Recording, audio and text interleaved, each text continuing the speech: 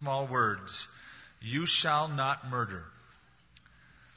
As I was going through my studies this week for this, I looked at it and I thought, this is going to be a short, simple kind of a message.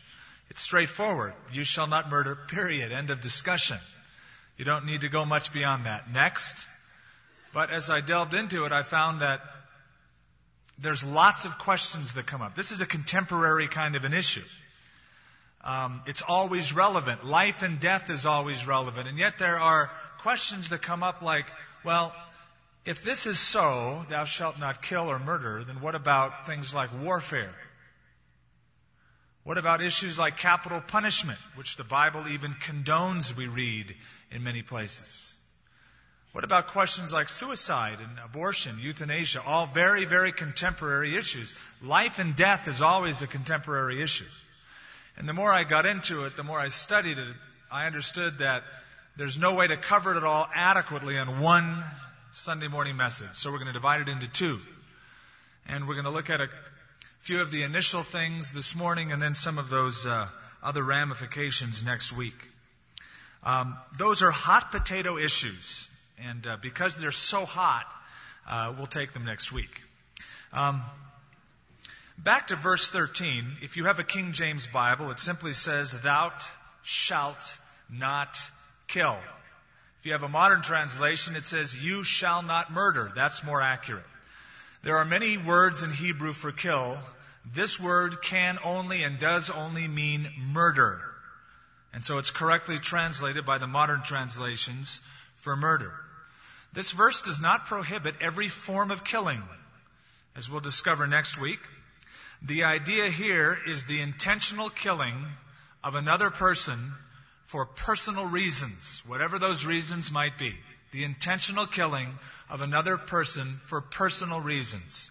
It's even been translated the violent and unauthorized killing of another person. Murder has always been a problem with man. From the beginning, it took only 2 generations to produce the first murderer. The first crime committed was homicide. Cain kills his brother Abel. Man's blood is shed, and it continues to be a problem from generation to generation of every society in the world. When was the last time you turned on CNN and didn't hear of a killing? Can you remember? Every time you read a newspaper, a magazine, or a news broadcast, you hear of some form of murderous killing, either of a people group or of an individual. In this country alone, there are over 25,000 murders reported each year. That's about 70 per day. If you add to that other murders that are not reported, if you add to that suicide, which is self-murder, if you add to that abortion, which is pre-birth murder, the figures are astronomical. But the first thing I'd like to notice this morning, or look at, is that there is a premise behind this commandment, and that is that life is sacred. The fact that God would say, you shall not murder, presupposes that there is a high sacred value upon human life. How a person views life will determine how that person views death. A person's view of death must always be seen through the lens of life. How do you view life? If you see life as petty, meaningless, then death is petty and meaningless, whether it's done accidentally or intentionally. In the days of Napoleon Bonaparte, one of the Austrian statesmen came to him and advised him about his plan. He said, Napoleon, your plan of warfare, if you try to maneuver this way and attack this way, it will cost at least 100,000 lives on your part. And he said, what's 100,000 lives to me? It was absolutely meaningless, the death of all of his compadres, because that's the way he viewed life. So what? But if you see life as given by a creator, with a special class in and of itself for human beings, a higher class than just a biological animal, that it's a gift of God, then death becomes something very different. And the taking of life becomes an insult to the intention of the Creator.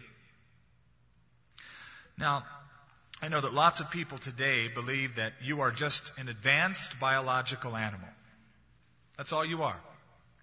You're here by freak accident, let's face it. The fortuitous occurrences of accidental circumstance.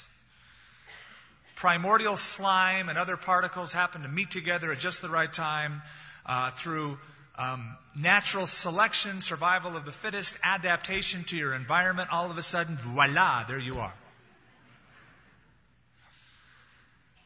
If you see life that way, then generally human life will become the same level eventually as animal life. Whether you kill a man or an animal, it's life, it's all the same.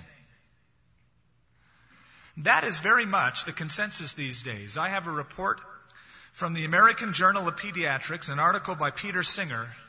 This might shock you, it might not. He said, we can no longer base our ethics on the idea that human beings are a special form of creation. Made in the image of God, singled out from other animals, and alone possessing an immortal soul. But most of you view life as being a gift from God, a creator who has life in and of himself, and who desired to breathe that life into his creation. If you see life that way, it takes on a whole new meaning, and death takes on a whole new meaning. The source of life is God. Jeremiah declared, thus says the Lord of hosts, I have made man on the earth. I have made the earth, the beast that are on the ground, by my great power and my outstretched arm. David said, Lord, I am fearfully and wonderfully made. He didn't say, Lord, I am fearfully and wonderfully evolved. Fortuitous occurrences of accidental circumstances am I. Oh, rejoice. He knew that behind the design was a designer who created man upon the earth. We read about that in Genesis. The Lord God formed out of the ground, we read. He formed man out of the dust. He breathed into his nostrils the breath of life, and he became a living being. That ethic is called the sanctity of life. And if you are a Christian that is a biblical Christian, you believe in the sanctity of life. Humans are in a class of their own. Their life is sacred.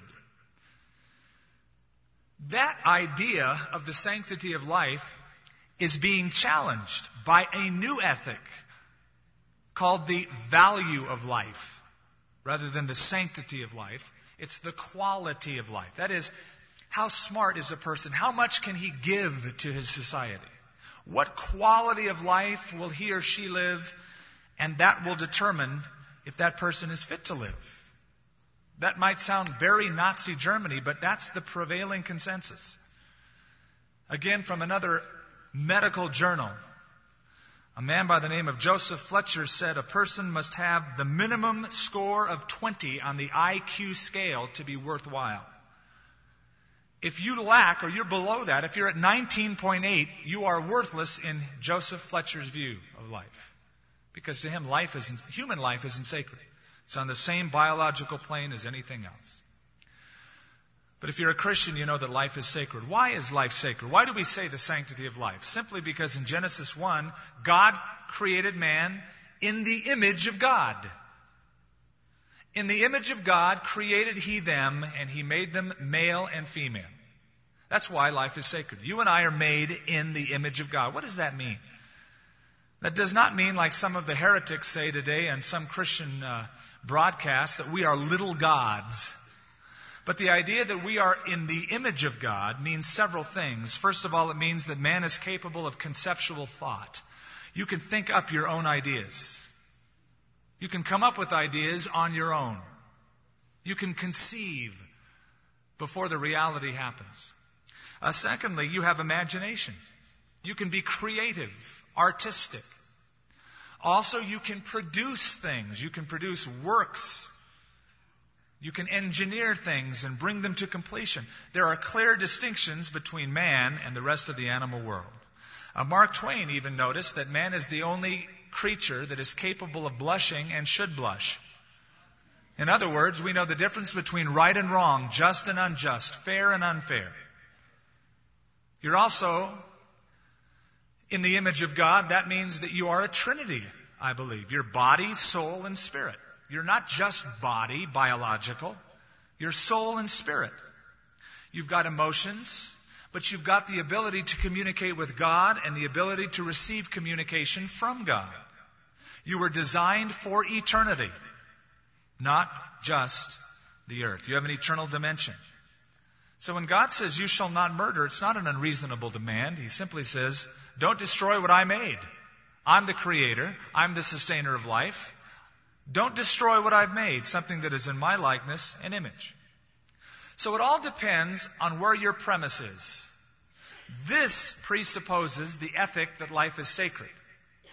You might say, well, I don't think life is sacred. I think that life is the same as the life of an elk or a deer or a mink or whatever. Everybody has rights. Every creature has rights, and they're all the same. It just sort of depends on your view of the origin of life. Now, most of you in this setting, and probably listening by Christian radio, would say, well, I believe that we are created by God. If you believe that, you're in the minority. I believe that, and I'm in the minority. The idea today is that you weren't created. Come on, that's a myth that's been passed on through religious circles, but everybody with any intelligence knows that that's outdated. We know that we evolved.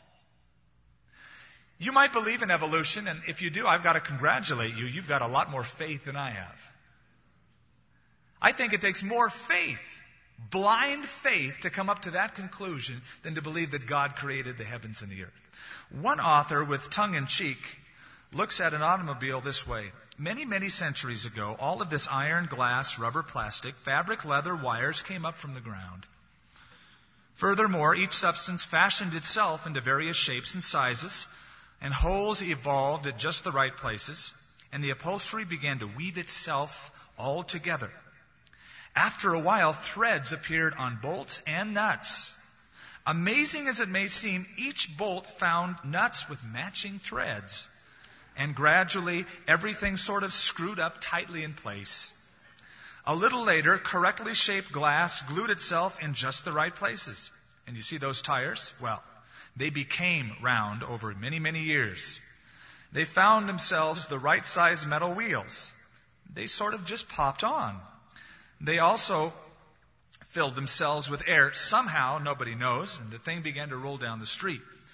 And one day, many, many years ago, centuries really, some people were walking along and they found this vehicle sitting under a tree. One of them looked at it and thought, how amazing. It shall be called automobile. But there's more. These little automobiles have an amazing way of multiplying themselves year after year, even changing, you might say evolving ever so slightly to meet the demands of the public. Actually, the whole process is called automutations. Now you look at that and go, that's silly. That GM car was designed by GM, exactly. This terrific design called the human body has a designer behind it. Especially when you look at the capabilities of the human mind, the brain, the neurons, and the way it's put together. It's absolutely amazing. Now, the basic premise that life is sacred is actually a tenet of many organized societies. That is, you can't walk down the street and indiscriminately kill somebody you don't like. Oh, there's a guy I don't like. Oh, I didn't get my hamburger. It took too long. Can't do that. There's laws against it. It's a basic human right. Because there's a premise that human life is somehow different. It's sacred. In the Declaration of Independence, we read and probably remember from our school days, we hold these truths to be self-evident, that all men were created equal and were endowed by their Creator. You don't believe that? That's not American. We were created equal. We were given certain unalienable rights by our Creator, and among these are life, liberty, and the pursuit of happiness. That was part of the fiber of this nation. Abraham Lincoln, commenting on the Declaration of Independence and speaking about the sanctity of life, said, "This was the lofty, wise, noble understanding of the justice of the Creator to His creatures. Yes, gentlemen, to all of His creatures, to the whole great family of mankind. In their enlightened belief, nothing stamped with the divine image and likeness was sent into the world to be trodden on." So the premise of the command, life is sacred. The problem is with man. Man is defiled. Life is sacred, but somewhere in the history of man, we call it the fall, life has become less than what God intended it to become, and people started viewing life that way. The problem isn't with the command. Now, if you look at the history of the world and you say, no, wait a minute. From the very beginning of time, man has murdered his brother, murdered fellow man. So there must be a problem with this command. It's such a high, lofty demand, we've never been able to keep it. But the problem isn't with the command, it's with the sinful heart of humanity. Listen to the words of the Apostle Paul. In Romans, he said, the law is holy, the commandment holy, just, and good. The law is spiritual, but I am carnal, sold under sin. Years ago, there was a radio show called The Shadow. I never was privy to listening to it as my parents were, but I heard some of the lines in it, and it's become sort of famous. It opened up with the all-famous phrase. They said, who knows what evil lurks in the hearts of men? Answer, God does. God knows what evil lurks in the hearts of men, for through Isaiah the prophet, God said, the heart of man is desperately wicked above anything else. Who can know it? I don't know if you caught it this week, but Franklin Graham, head of Samaritan's Purse, was on Good Morning America. They interviewed him. And as they were talking about Bosnia and Somalia and the tragedies around the world that Samaritan's Purse is getting involved in through food and medical supplies, the moderator said, Franklin, now be honest with me, aren't you discouraged when you go to these countries and you see all of man's inhumanity to man? Doesn't it shock you and surprise you? Doesn't it discourage you? It never ends. Franklin smiled and said, it doesn't surprise me one bit. For God said, the heart of man is desperately wicked. And then he said, and Charlie, that's the whole reason that God sent Jesus Christ into the world, to pay the penalty for man's sins. And he died on the cross so that people can go to heaven. He got to share the gospel with the whole country in just a little sentence. But that's the basic problem. Is with the heart of man. Not with the commandment of God, but the heart of man who has fallen. From the beginning of time, people have asked, where do wars come from? Where do murders come from? James asked that question. In James chapter 4, he said, what causes fights and quarrels or wars among you? Don't they come from your desires that battle within you? You want something, but you don't get it. You kill and you covet, but you cannot have what you want. That's the problem. The problem isn't with the guns. The problem isn't with the stones or the knives. Men have been carrying stones, flint knives, axes, swords, and now nuclear weapons for a long time. The problem is with the heart of man who uses them wrongfully. You see, a knife can kill a person, but a knife can free a person who's bound by ropes. The problem isn't with the knife. Oh, that wicked knife. No, the problem is with the heart of man who has fallen from God's intentions. Years ago, Sigmund Freud, Freudian slip.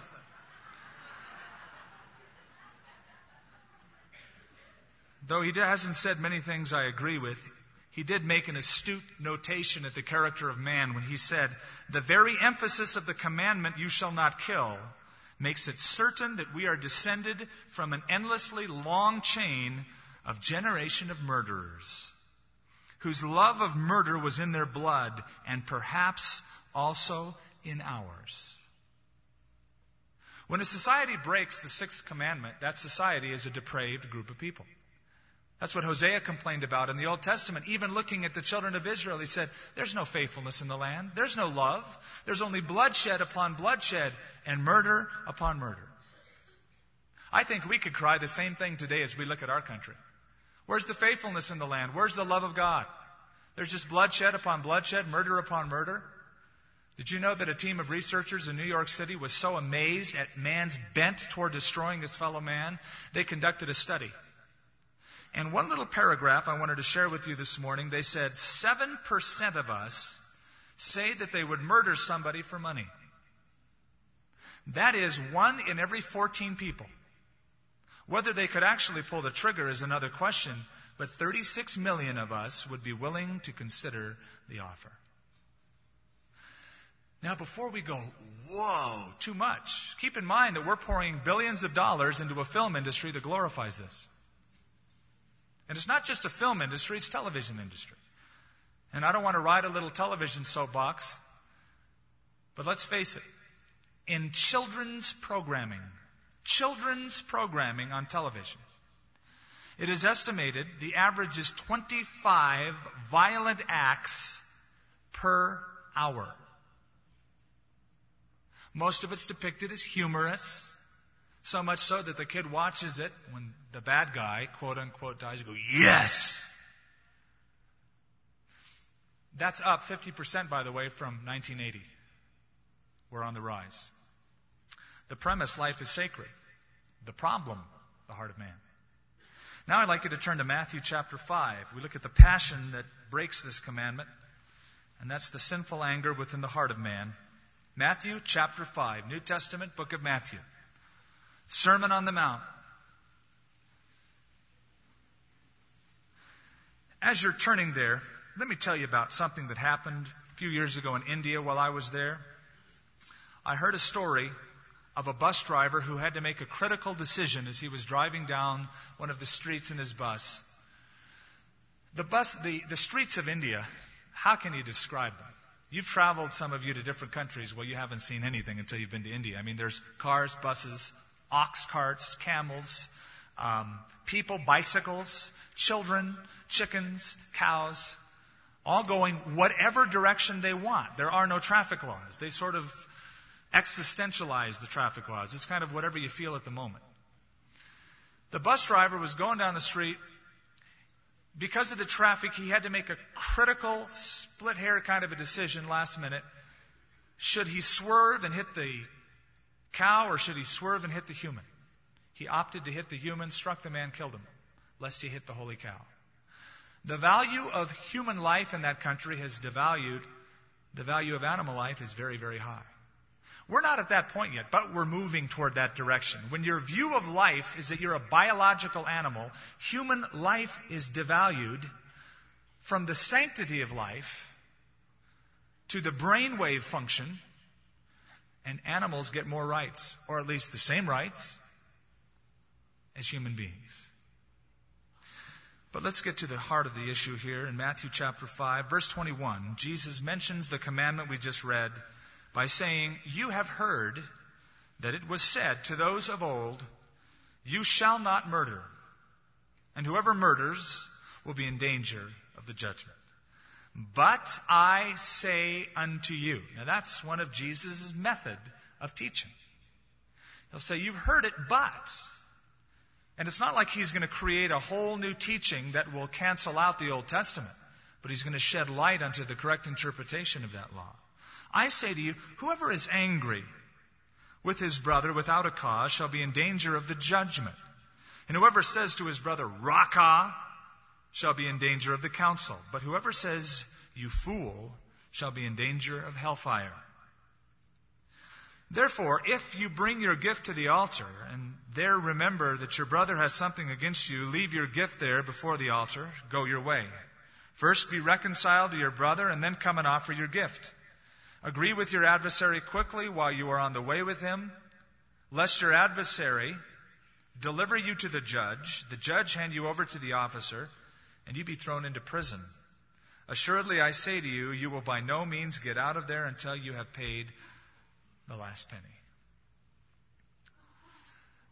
We are fond, I think, of classifying sin.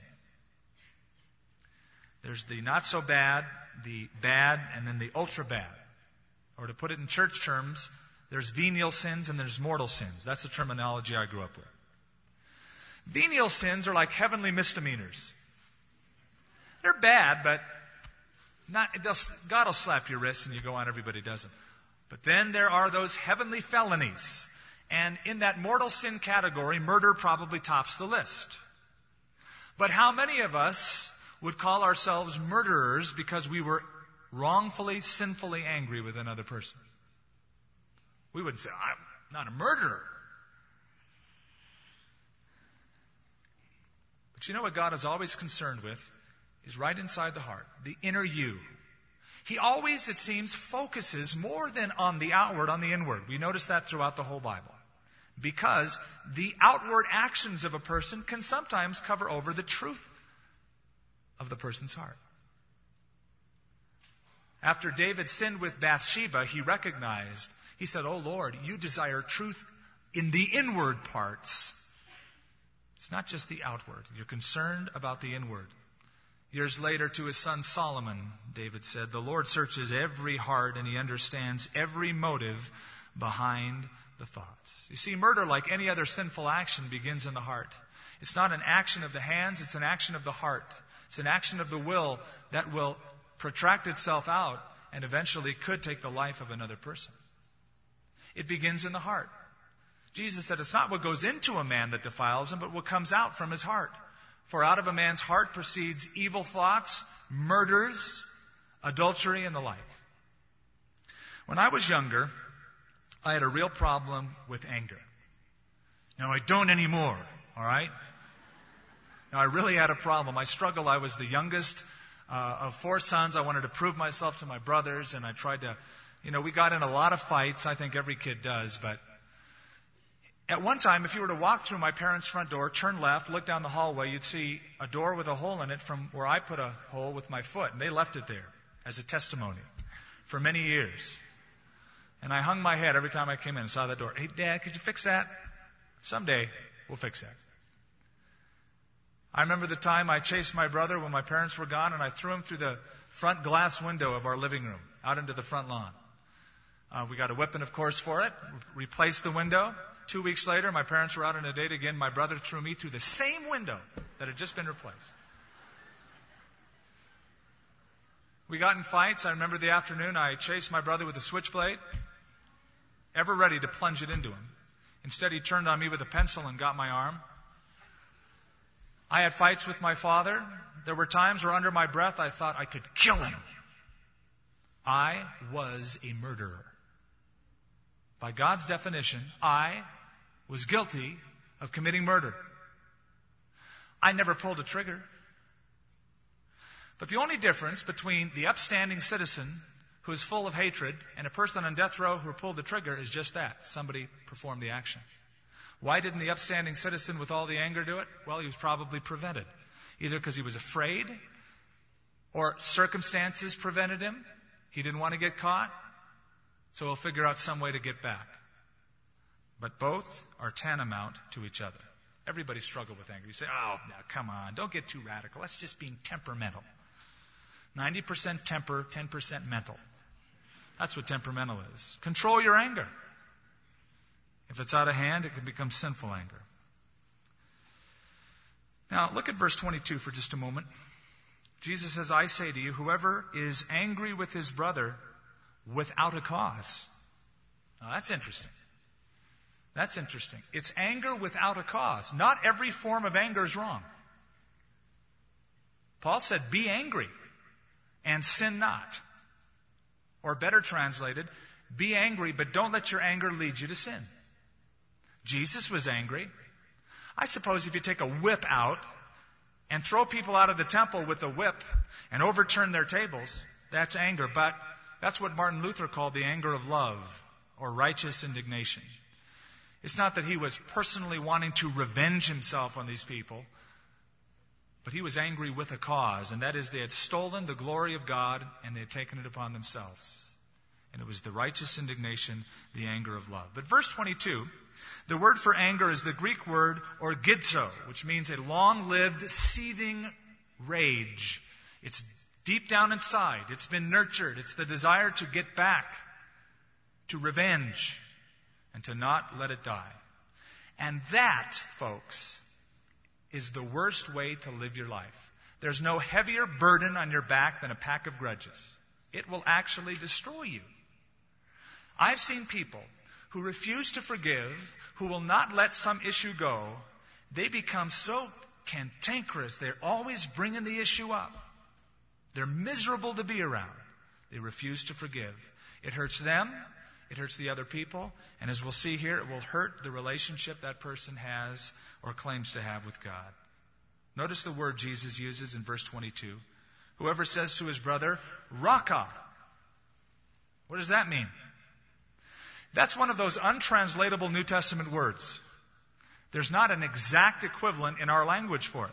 That's why it's not translated, it's transliterated from the original raka.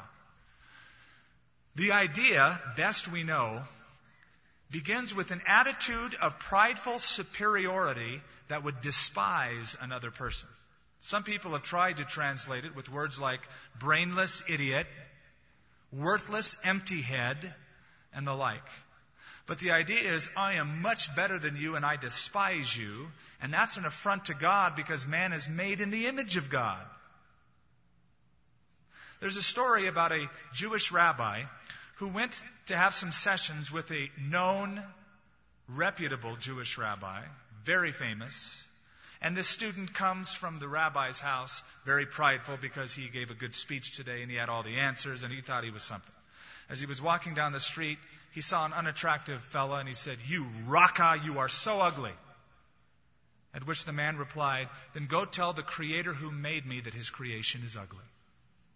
In other words, you've despised God, not just me. And that's the intentional idea behind the word raka. And whoever says, "You fool," the Greek word maros, where we get the word moron, shall be in danger of hellfire. A few lessons so far that we've learned. Number one, your thoughts and your words may never lead to murder, but they can be exactly equivalent to it in God's economy. You might never plunge the knife or pull the trigger, but they might be equivalent to it in God's thinking. They're simply a symptom of your desire to get rid of another human being. You say, certainly it's not the same thing. It is. John said in 1 John chapter 3, whoever hates his brother is a murderer. Because that's where murder begins. It's the seed. Secondly, sin always begins deep down, hidden in the recesses of the heart. You might not see it in a person's life. It might not be manifest till much later on. And when it comes to the surface and you go, I'm shocked. All you're seeing is something that began a long time ago. It was always there. It just finally surfaced. Thirdly, anytime we by words destroy another person's character or good name, that's serious business. You can do that by gossip. Gossip assassinates another person's character. You might think, well, I'm not going to pull the trigger, but I'm going to certainly tell people what a rotten guy or gal he or she is. I'm going to make sure that their reputation is so destroyed and debilitated around people. Even if it's not totally the truth. That is serious business. To assassinate the character of another person. Now verse 23, therefore, or Jesus is saying, let's apply it. If you bring your gift to the altar, and there, that is at the altar, you remember that your brother has something against you, leave your gift there before the altar. Go your way, first be reconciled to your brother, and then come and offer your gift. Okay, picture a worshiper going to the temple 2,000 years ago. He thinks, well, I better get that ram and take it to the priest and atone for my sin. And perhaps it was the sin of offending a brother. Let's say the situation was like this. Had a big argument yesterday with Shlomo. And I know that I really offended Shlomo, so I better get things right. I'll take an animal to the priest. I'll go through the ritual. And all my sins will be taken care of. So he goes to the temple, lays his hands on the ram. Oh, God, forgive me. I had an argument with Shlomo. Tenderize his heart and just let me get it right with you. He's about to give it to the priest. Jesus' words are, stop. Don't go any further. Don't you dare go on with the ritual. Don't cover your sin with the ritual when the idea is the relationship with that person has been left untended and unresolved. Jesus is saying the quickest way to God in that case is through your brother. If you know you've offended him, you go and you reconcile, meaning clear the path of all the things that have stood in the way that you know you've offended him with. You make it right first. Go your way. Leave your gift there before the altar. First be reconciled to your brother, and then come and offer your gift. Don't ignore the issue by a ritual. That's always been God's intention. This is not a new, novel kind of a teaching Jesus is giving. It's even part of the Old Testament. For instance, In the times of Isaiah the prophet, temple worship was never sweeter. People came in record numbers to the temple. They would lift up their hands, they would sing the songs, they would bring the animals, but they were oppressing their neighbor. There was sinful thoughts in the nation, and murder was rampant. Now let me read to you a portion of Isaiah chapter 1, a message from God to the people of Israel. If you'd like to look at it with me, it's found in Isaiah chapter 1. And I'm going to start reading in verse 11. God says, "To what purpose is the multitude of your sacrifices to me, says the Lord? I have had enough of burnt offerings of rams and the fat of fed cattle. I do not delight in the blood of bulls or of lambs or goats. And when you come to appear before me, who has required this from your hand, to trample my courts? Bring no more futile sacrifices. Incense, it's an abomination to me. The new moons, the Sabbaths, the calling of assemblies, I cannot endure iniquity and the sacred meeting. Your new moons, your appointed feasts, my soul hates. They are a trouble to me. I am weary of bearing them. When you spread out your hands, I will hide my eyes from you. Even though you make many prayers, I will not hear." Notice why. "Your hands are full of blood. Wash yourselves, make yourselves clean. Put away evil doings from before my eyes. Cease to do evil. Learn to do good. Seek justice. Reprove the oppressor. Defend the fatherless. Plead for the widow." Here's the bottom line point I'm trying to get to. Worship is not enhanced by better music. Worship is not enhanced by better preaching, or by better carpet, or new architectural designs, or even better prayers. Worship is enhanced by better relationships. One of the reasons perhaps some of us are so distant in our worship of God, we don't seem to connect, is because we've left untended those relationships, those people we have deliberately offended, and in sinful anger, we have sinned against them. And we've left it, and we've not attempted to reconcile. Jesus says, leave your gift, and then go on. Reconciliation should always be sought before we come and worship. David said, "If I regard iniquity in my heart, the Lord will not hear me." If I regard iniquity in my heart, the Lord will not hear me. Now, just a note about this, before we get too paranoid about that lesson. The message in verses 21 through 26 are for the offender who knows he's offended somebody else. If you're worshiping and you remember, you know it. You see, that doesn't mean you go around and say, you kind of looked at me funny the other day. Did I offend you? No, it's what you've done something. You know you've done something, and you know that person is offended by it and deeply hurt, and you did it for that reason. And you leave your gift, and you go reconcile. You try to make things right. Well, what if they don't listen to you? Well, at least you've done your part. You've done your part to resolve it, to reconcile it, and to bring it to closure. Now, what if somebody sins against you? Well, Jesus said, if a brother sins against you, go to that brother and tell him his fault just between the two of you, not between the 15,000 of you in gossip. Between the two of you. And you get it right, and you forgive your brother. And that doesn't mean, again, that every single thing that a person does that might irritate you, you've got to say, that person sinned against me. No, he just bugs you. So just forgive him and drop it. You don't have to say, you kind of comb your hair weird, sister. I'm deeply offended. I'm stumbled. No, you're not. You're just a little weird, and it kind of bugs you, so just drop it. The idea is a sinful kind of an act that has caused a separation. Do some of us need to confess the sin of murder this morning? Is there a new definition, perhaps, that Jesus has given to us? Though it has been said that murder is the act, Jesus says that murder is the attitude. And James tells us in his book, he says, for some of you, out of the same mouth comes praising of God, and out of the same lips comes the cursing of man. My brothers, these things ought not to be so. Oh, but I just lose my temper. Well, lose it for good. Don't find it again for a long time. Life is sacred. Man and women are created in the image of God. No other species of life can boast of that. The problem, right here. Man has fallen. We're the problem, not the commandment. And it all begins in the heart, in the thoughts and the motivations that prompt the actions. Next week, we want to look at some of those tough issues as we continue, thou shalt not murder. Father, we thank you for our lives. You've given us breath. You've breathed into us the breath of life. And how grateful we are to be able to worship you, as the psalmist declares, let everything that has breath praise the Lord.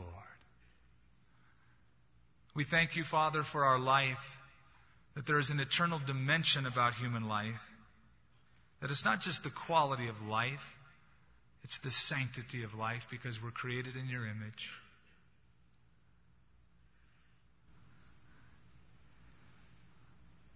Lord, I pray that sinful anger, revenge, and bitterness would be something that was once named among us, not something that is now currently named among us. Oh God, teach us to humble ourselves, for husbands and wives to forgive each other freely, to humble themselves before their children, and for brothers and sisters to demonstrate love. Give us, Lord, a perspective adjustment. Change our hearts. In Jesus' name, amen. Amen.